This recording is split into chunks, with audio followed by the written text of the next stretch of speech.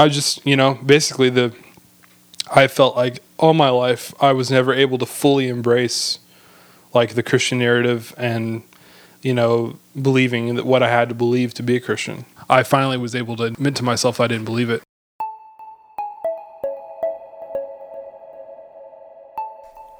In this chapter on the God Project, we talk about doubt and deconstruction.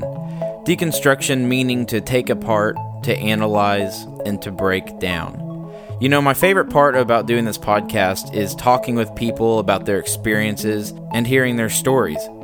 And a common thing that I've found in almost every conversation that I have is that people have doubts. And this idea of deconstructing and questioning our ideas of God and spirituality are actually a very common theme that most people experience. So in this chapter, we're going to hear from a few people who share their story of doubt and deconstruction. And again, I love talking with people about their stories and experiences in faith and spirituality. So if you'd like to share your story, go to godprojectpod.com.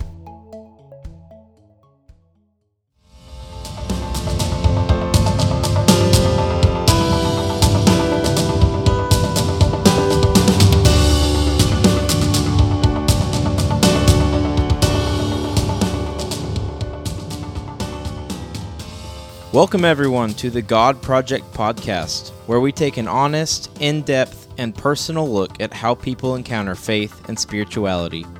We aren't afraid to ask those tough questions we often have about God. So join us as we explore our faith, our doubts, and everything in between. Welcome to the God Project.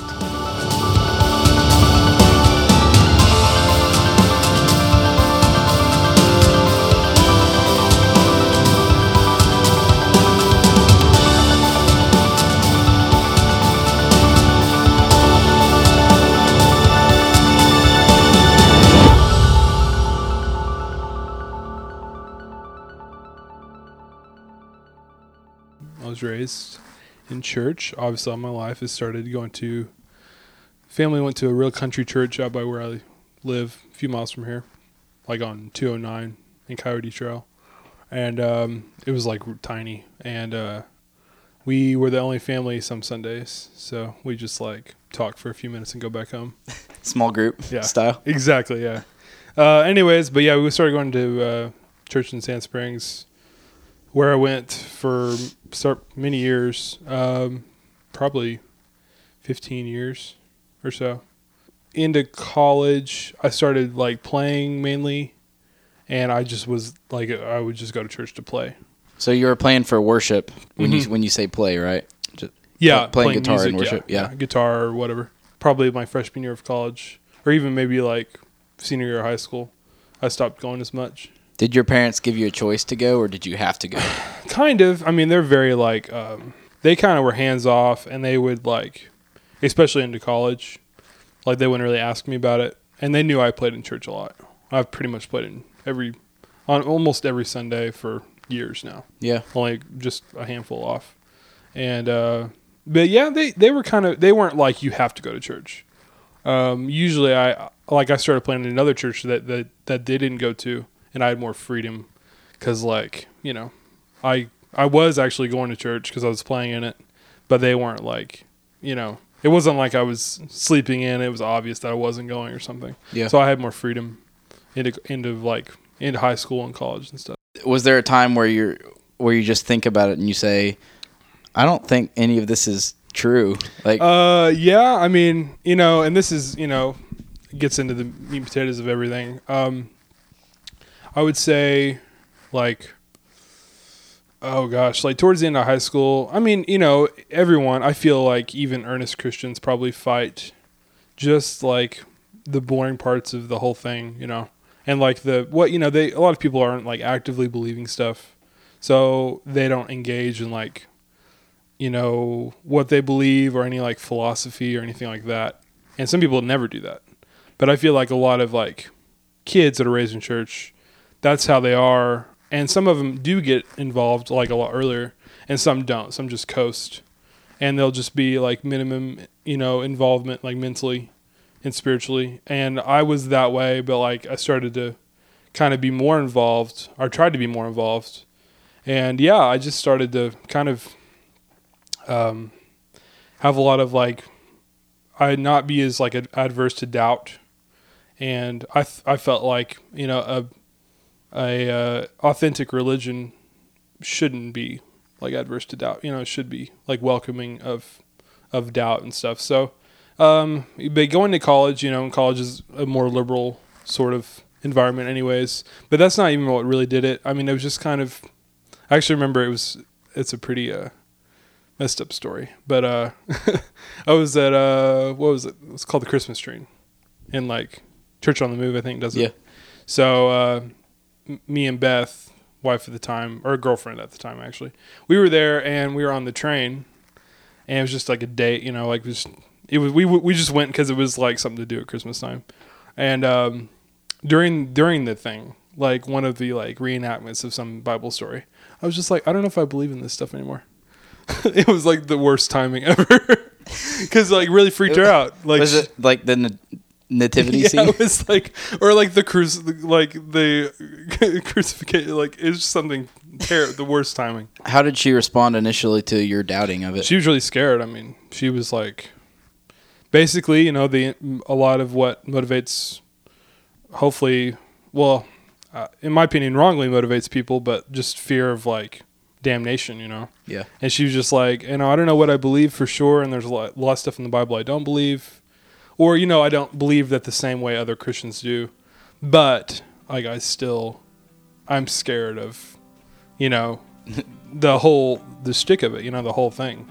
So, and that's something we talked about, and like, you know, that evolved with us, and that's got to be really scary to find out like your partner, you know, kind of believes something that you don't.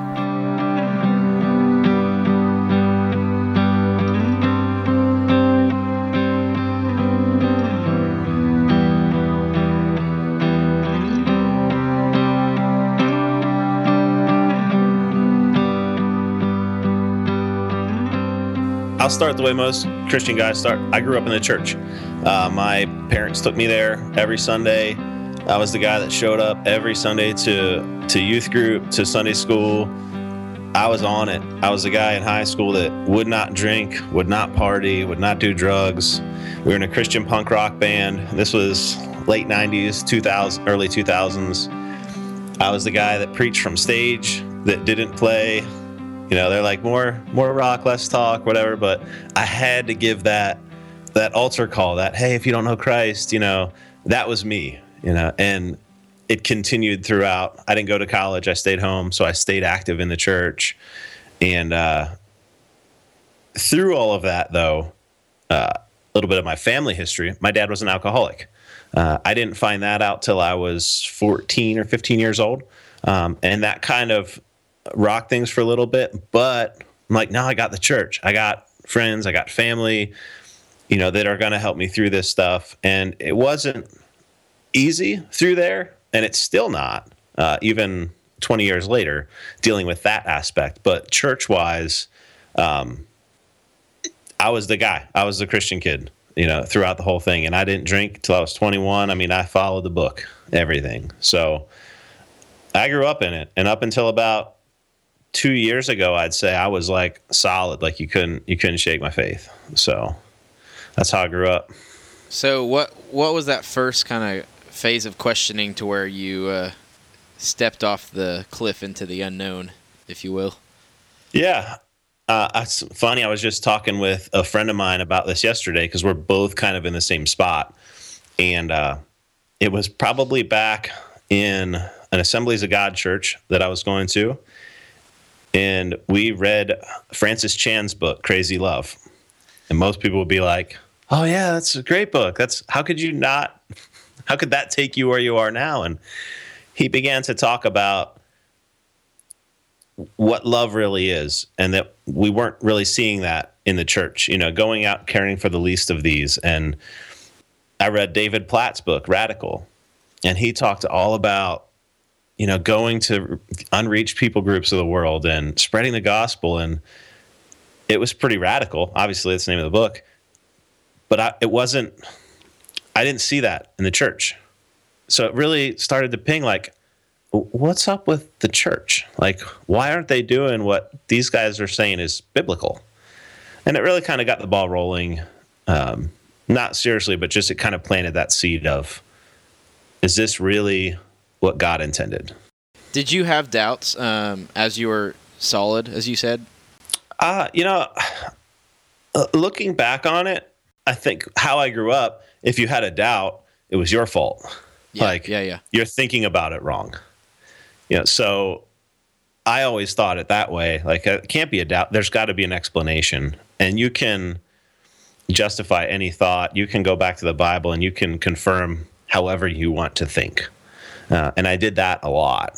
And looking back on it, I can see, okay, so at the time that made sense from a biblical perspective, but I can see how it also could have just been coincidence. Yeah. How I came across whatever X realization. So I think I kind of suppressed those doubts, but as I moved on, they kind of came to the surface and I started really being vocal about it and asking about it. What were your intentions when you were asking? Were you really trying to find the answers and like looking for God, or were you looking for not God? What were your intentions when you acknowledged those doubts? Yeah, I think the biggest one I had was with miracles, seeing people get healed, things like that. I've heard people, and since I was at an Assemblies of God church, speaking in tongues. Sure. I tried it. I was like that guy that went up front, like, I want to do it. I want to speak in tongues. And like all these other people were doing it. And they're like, you can't try to do it. It's just got to happen. Yeah. I'm like, blah, blah, blah, blah, blah, trying to just like, random syllables, just spit them out. Yeah. And nothing. But then this guy who is like, he's just kind of this annoying guy that, he's our friend or whatever. He comes in late, sees all these people going to the front, and to support them, he's like, well, I don't know what they're doing. I'm going to go up front. And he has no idea. Next thing you know, he's speaking in tongues. I'm like, what the hell is this all about? Like obviously he was not trying to make that happen. Right. So, but I'm still like, this is weird. I thought about that yesterday. I still don't get the tongues thing, but like with miracles, I hear all these people talk about it. I hear them say, I witnessed God's healing. Even one of our pastors was like, I was at a conference and I had a bum knee. And the speaker was like, hey, I have a feeling there's somebody out there that has a bum knee and I want you to get up and walk. And he's like, oh my gosh, that's me. And he like got up and he said the pain was gone. Everything was gone. And I'm like, that's okay, whatever. I believed him at the time, but I'm like, I don't buy it because all the times, I go down to Haiti. And I remember 2 years ago, we went to the tent city of Cana. It's really bad there. They literally is a tent city. And one of the guys was taking us around to pray for different people. And I really felt it on my heart, like, dude, this is your time, man. Like, they need miracles here. And we go into a little, I don't know what you want to call them. They kind of, every property is surrounded by like trees or walls to keep it contained. And there was probably 3 or 4 families living in this one. And there's a little girl who was blind. And if you're blind in Haiti, your odds aren't good. So I'm like, I'm going to pray for this girl. I really feel like God's telling me to pray for this girl. And I'm like, I guess I'll just pray for her to be able to see. And I did. And like the family's looking at me like I'm crazy. And all of a sudden, the little girl still can't see. And I'm thinking of all the places that you'd want God to work. She still can't see. But I don't know, man, I don't know the rest of the story. I don't want to, maybe God's working somehow else there. But those are the things that I would always end up telling myself, well, maybe that's not the way God wanted it to be. And then I would fit God into whatever happened. Yeah. And that's when I was like, I don't know that that's right. That's really interesting because it's like we build this expectation of healing, and because it's preached all the time and we hear stories. And then when, like in your situation, when you finally pray for someone and have this opportunity and they're not healed, most people that grew up in church do not go the route of, oh, well, what's going on here? And really try to like assess the the faith part of it or anything, but they just try to fit that situation into this God box that they've always been taught about. So they'll come up with things like, well, maybe he'll, he works on his own timing. So maybe I started the healing, and then 3 years later she'll be healed. You use something kind of silly like that, and just trying to fit it in there somehow to where it makes logical sense to you at the time.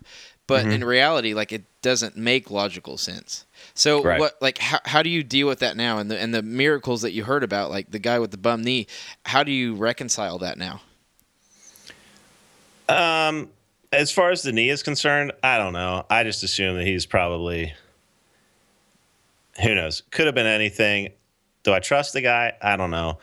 A friend of mine who lives in Haiti now, I asked him when he came home, I said, look, have you seen anything down there? Like, you've been there.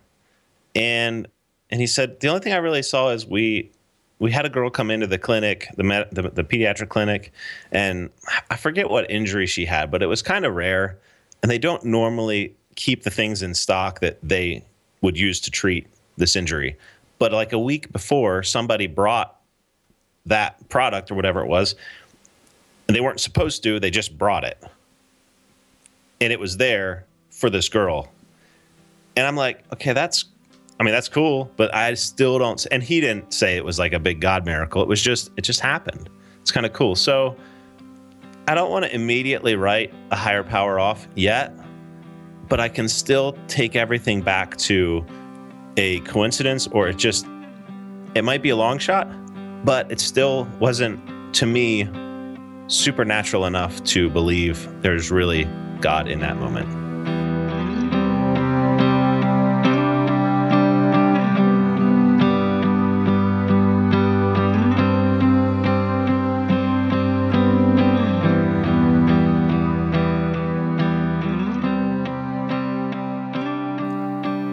Now, I've said before, the whole goal of this podcast is to look at these doubts and uncertainties in a realistic way.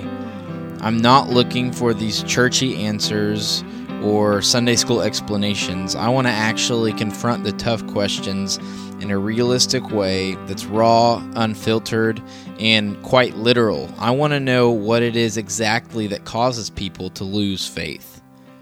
Because, to be honest, most days in the last year or so, I haven't had any faith. The certainty that I used to have is gone. Where once all the puzzle pieces fit exactly in the right spot, and I take a step back and look at the picture, and it makes sense. That's not there anymore. Lately, I try to fit one puzzle piece in, and it's not where it belongs, and it's not something that you can just force into place. The ideas and constructs that I've built over the years to understand who God is and how He behaves and how I can interact with Him have all been broken down. And this is where the idea of deconstruction comes from.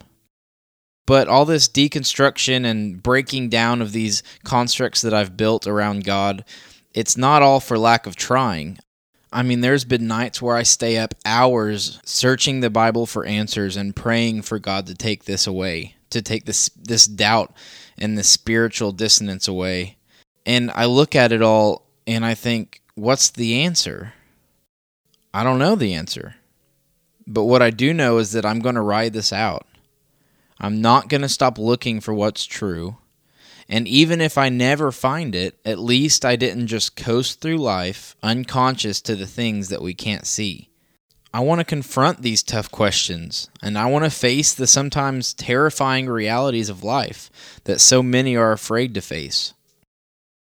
So as you hear these stories from people that I've grown to love, remember that the spiritual journey through life should not go unexamined. These are people that have had real struggles and have experienced the same uncertainty and deconstruction of their faith that I have. But please do not take these as just some random stories and discount them. I want this to be challenging for those of you who are willing to take that step forward towards the doubts that you have and examine them. It's unsettling, I know. But as I've said before, if there's even an ounce of doubt in your mind, search it out. Some Christians will hear these stories and just wave them off as invalid just because it's not anything that they've experienced. But for those of you who really want to search for the truth and not just coast through life with the beliefs that you've always had, I think you'll really enjoy these stories.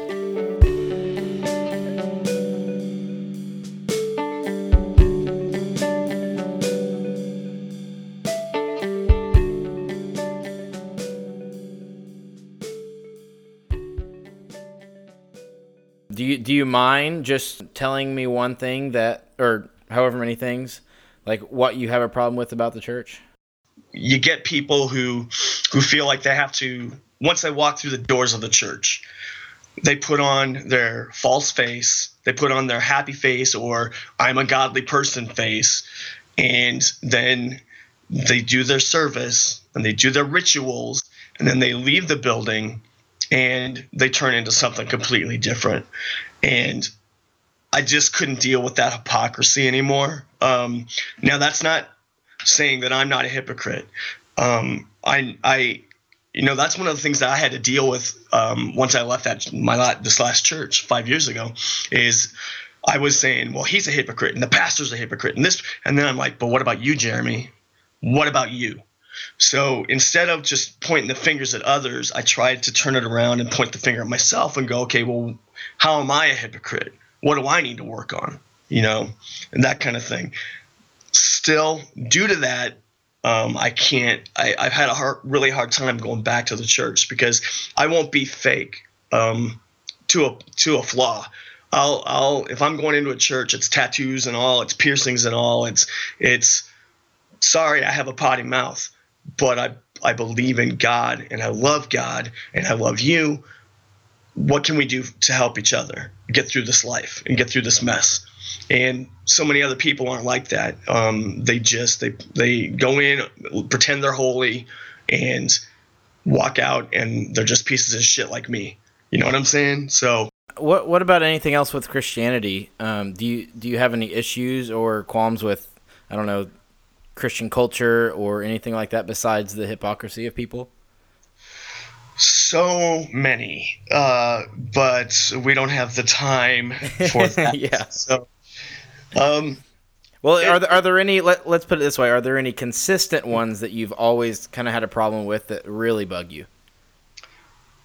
As I've gotten older, since I left the church, the physical church building, my big thing is hearing people talk about loving others and then not seeing it.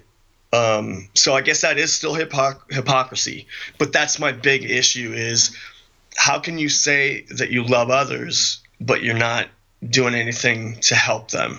You come in and you do your things with your church people, and then you go out and you live in your church people world and that kind of thing. Dude, I'm in 2 bands, and I've gotten shit from other Christians before because I'll go and play in a club with bands that are satanic, that full on are just like, there is no God, and if there is a God, fuck God, and all this stuff. And I'm like, all right, but you're not going to reach these people. You're not going to develop relationship with these people. You say you love all people, but you're not doing that. Someone's got to, Like who do they expect to do that if they're not going to do it? What do they think, that any Christians are not going to go around there ever? Exactly. I'm just like, I can't. So the whole saying, all right, well, God says to love the sinner but hate the sin. All right, well, if that's the case, then why does it seem like you're not even trying to love the sinner? You're condemning the sinner. If you say you love people, show them, Yeah. And what people say is, well, I'm loving them by showing them the truth.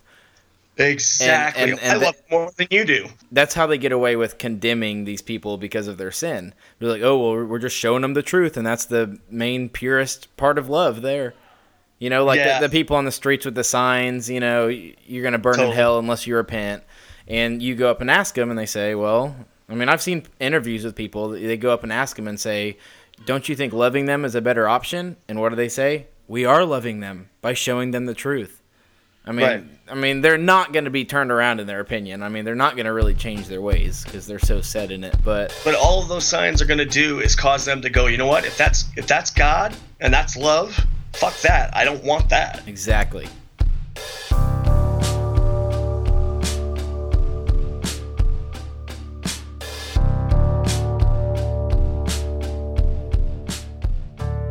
Coming up, John and Adam from the Deconstructionist podcast share some of the doubts and questions that they've dealt with in the past and even still currently. Now, these are two guys who promote the questioning of beliefs, and their whole podcast is about not discarding beliefs completely and to turn away from Christianity, but they promote the deconstruction of our faith and ideas of God and to be more engaged in those beliefs. Here's John.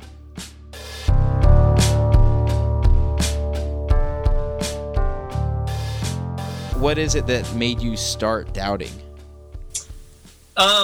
I think that I don't even know how to put it. Like I guess logical kind of the miracles, the resurrection, some of the bits and pieces where I'm like, the more I thought about it, the more from an atheist standpoint, and my friends who are atheists, you're like, why do you live your entire life based off of this Christian belief system, and realizing, parts of it, how crazy certain aspects of it sound to somebody who is not born and raised in a Christian home. Oh, dude.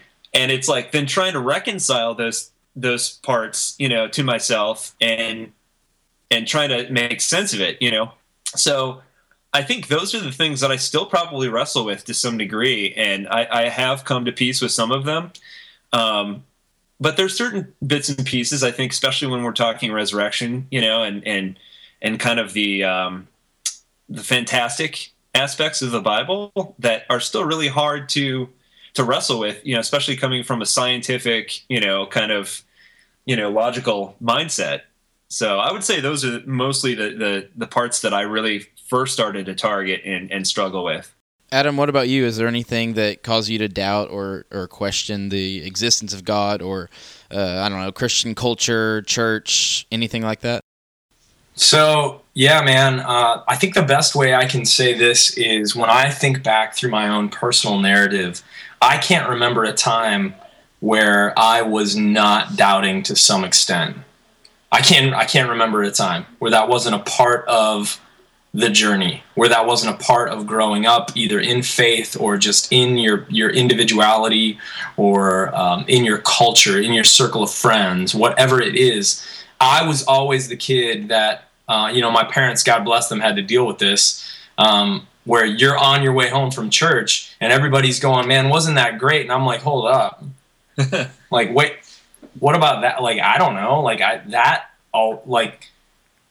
that was always a part of me. And one of the things we say on our podcast is we are not trying to convince you to start doubting.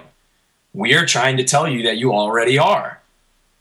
You already are. They're down there. It is a vital spark in life. It's part of the tension that leads you to a new harmony. And doubt is just a part of who I am, man. And I think I just got to the point where I had realized I'd suppressed a lot of that, and I started to idolize certainty, as if like my faith is built on how certain I am of these really fantastic things. And I'm like, I don't have to have that charade or that mask up anymore. Like, there are things that I'm cool with. I don't question that anymore, or at least not right now, maybe. But, this substitutionary atonement, hell, inerrancy of Scripture, even church practices, history, even science, philosophy, it's wide open. And that's the fun of it. That's why it's so much fun, because there isn't one person out there saying, and I don't think God sees it this way, well, unless you crack the code, man, unless you get it and you're done and you put your pencil down before the bell rings, then you're going to be left wanting more for the rest of all eternity. I think that's toxic, almost manipulative, almost mind control. And I think doubt offers this really freeing thing to say, bring your questions. Nothing you say is going to unravel God. And we've all been way too certain for way too long. We've lost mystery. We've lost doubt and ambiguity. We've lost some of the most fundamental things that give us the most imaginative, creative philosophy and theology that we have right now on our bookshelves.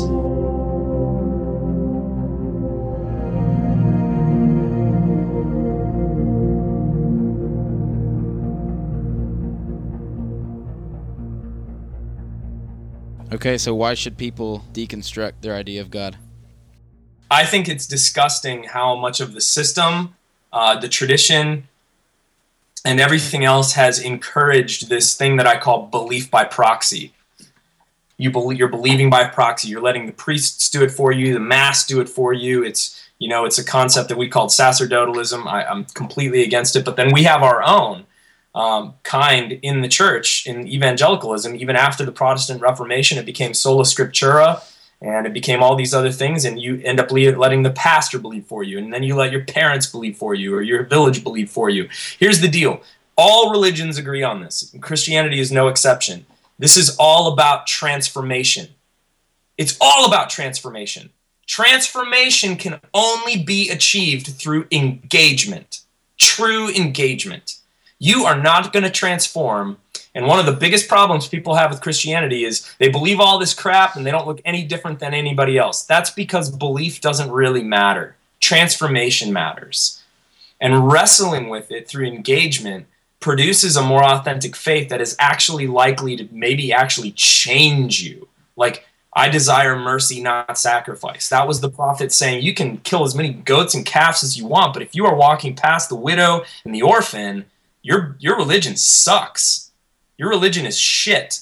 So it's more authentic. And then how can you say that we shouldn't be doing this when the name of Israel, God's chosen people who Christ was supposed to be an embodiment of and then invite us into a completion of, the name Israel literally means to wrestle with God, to struggle with God. This is, I think, not a fringe thing. It's sad that you and I need to have podcasts in order to encourage people to do what Scripture has been encouraging people to do from the beginning across all world religions.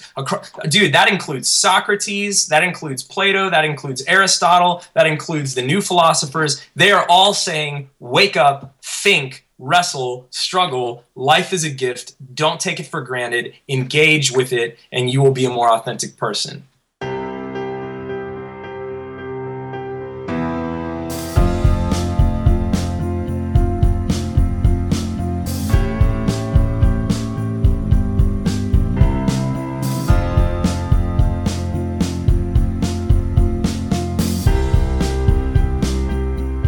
If you really believe in God, do you believe God's big enough to handle our little doubts?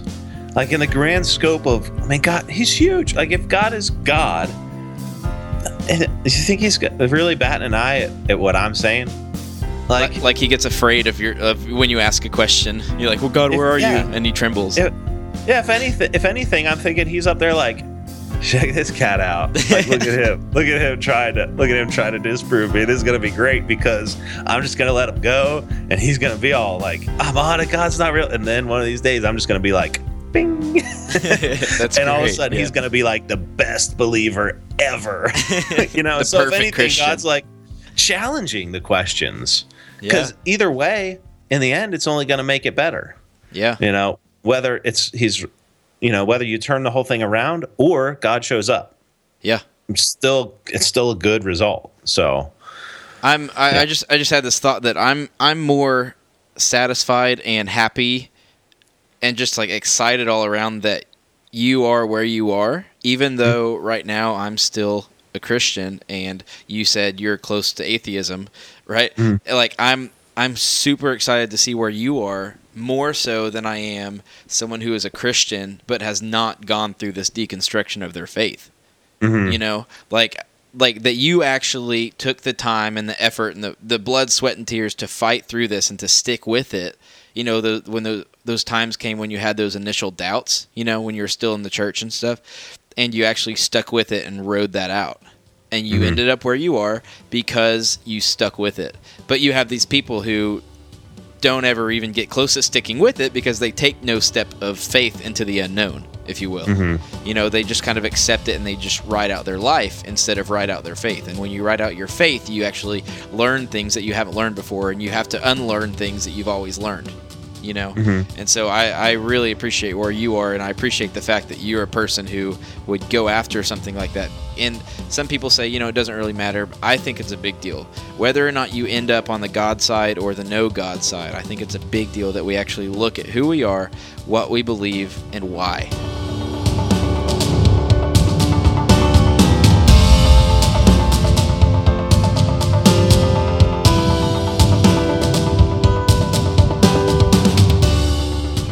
And that concludes part 2 of the series on faith and doubt. The music in this episode was produced by Bobby Ross. Big thanks to John and Adam from the Deconstructionist podcast, which I'll put a link to in the episode description. More thank yous to Jonathan Guyman, Jeremy Orris, and Chris Fiery for sharing their stories for this episode. And big thank you to our patrons, Kimberly Hayes, Julie Moore, Jonathan Williams, Mark Allum, Melissa McCorkle, and Susan Sislak. If you'd like to become a patron, go to the patron link on our website. Stay updated about the podcast at godprojectpod.com, and there you can submit your story and stay connected on social media. Stay tuned for the next chapter of the God Project, and until then, thanks for listening.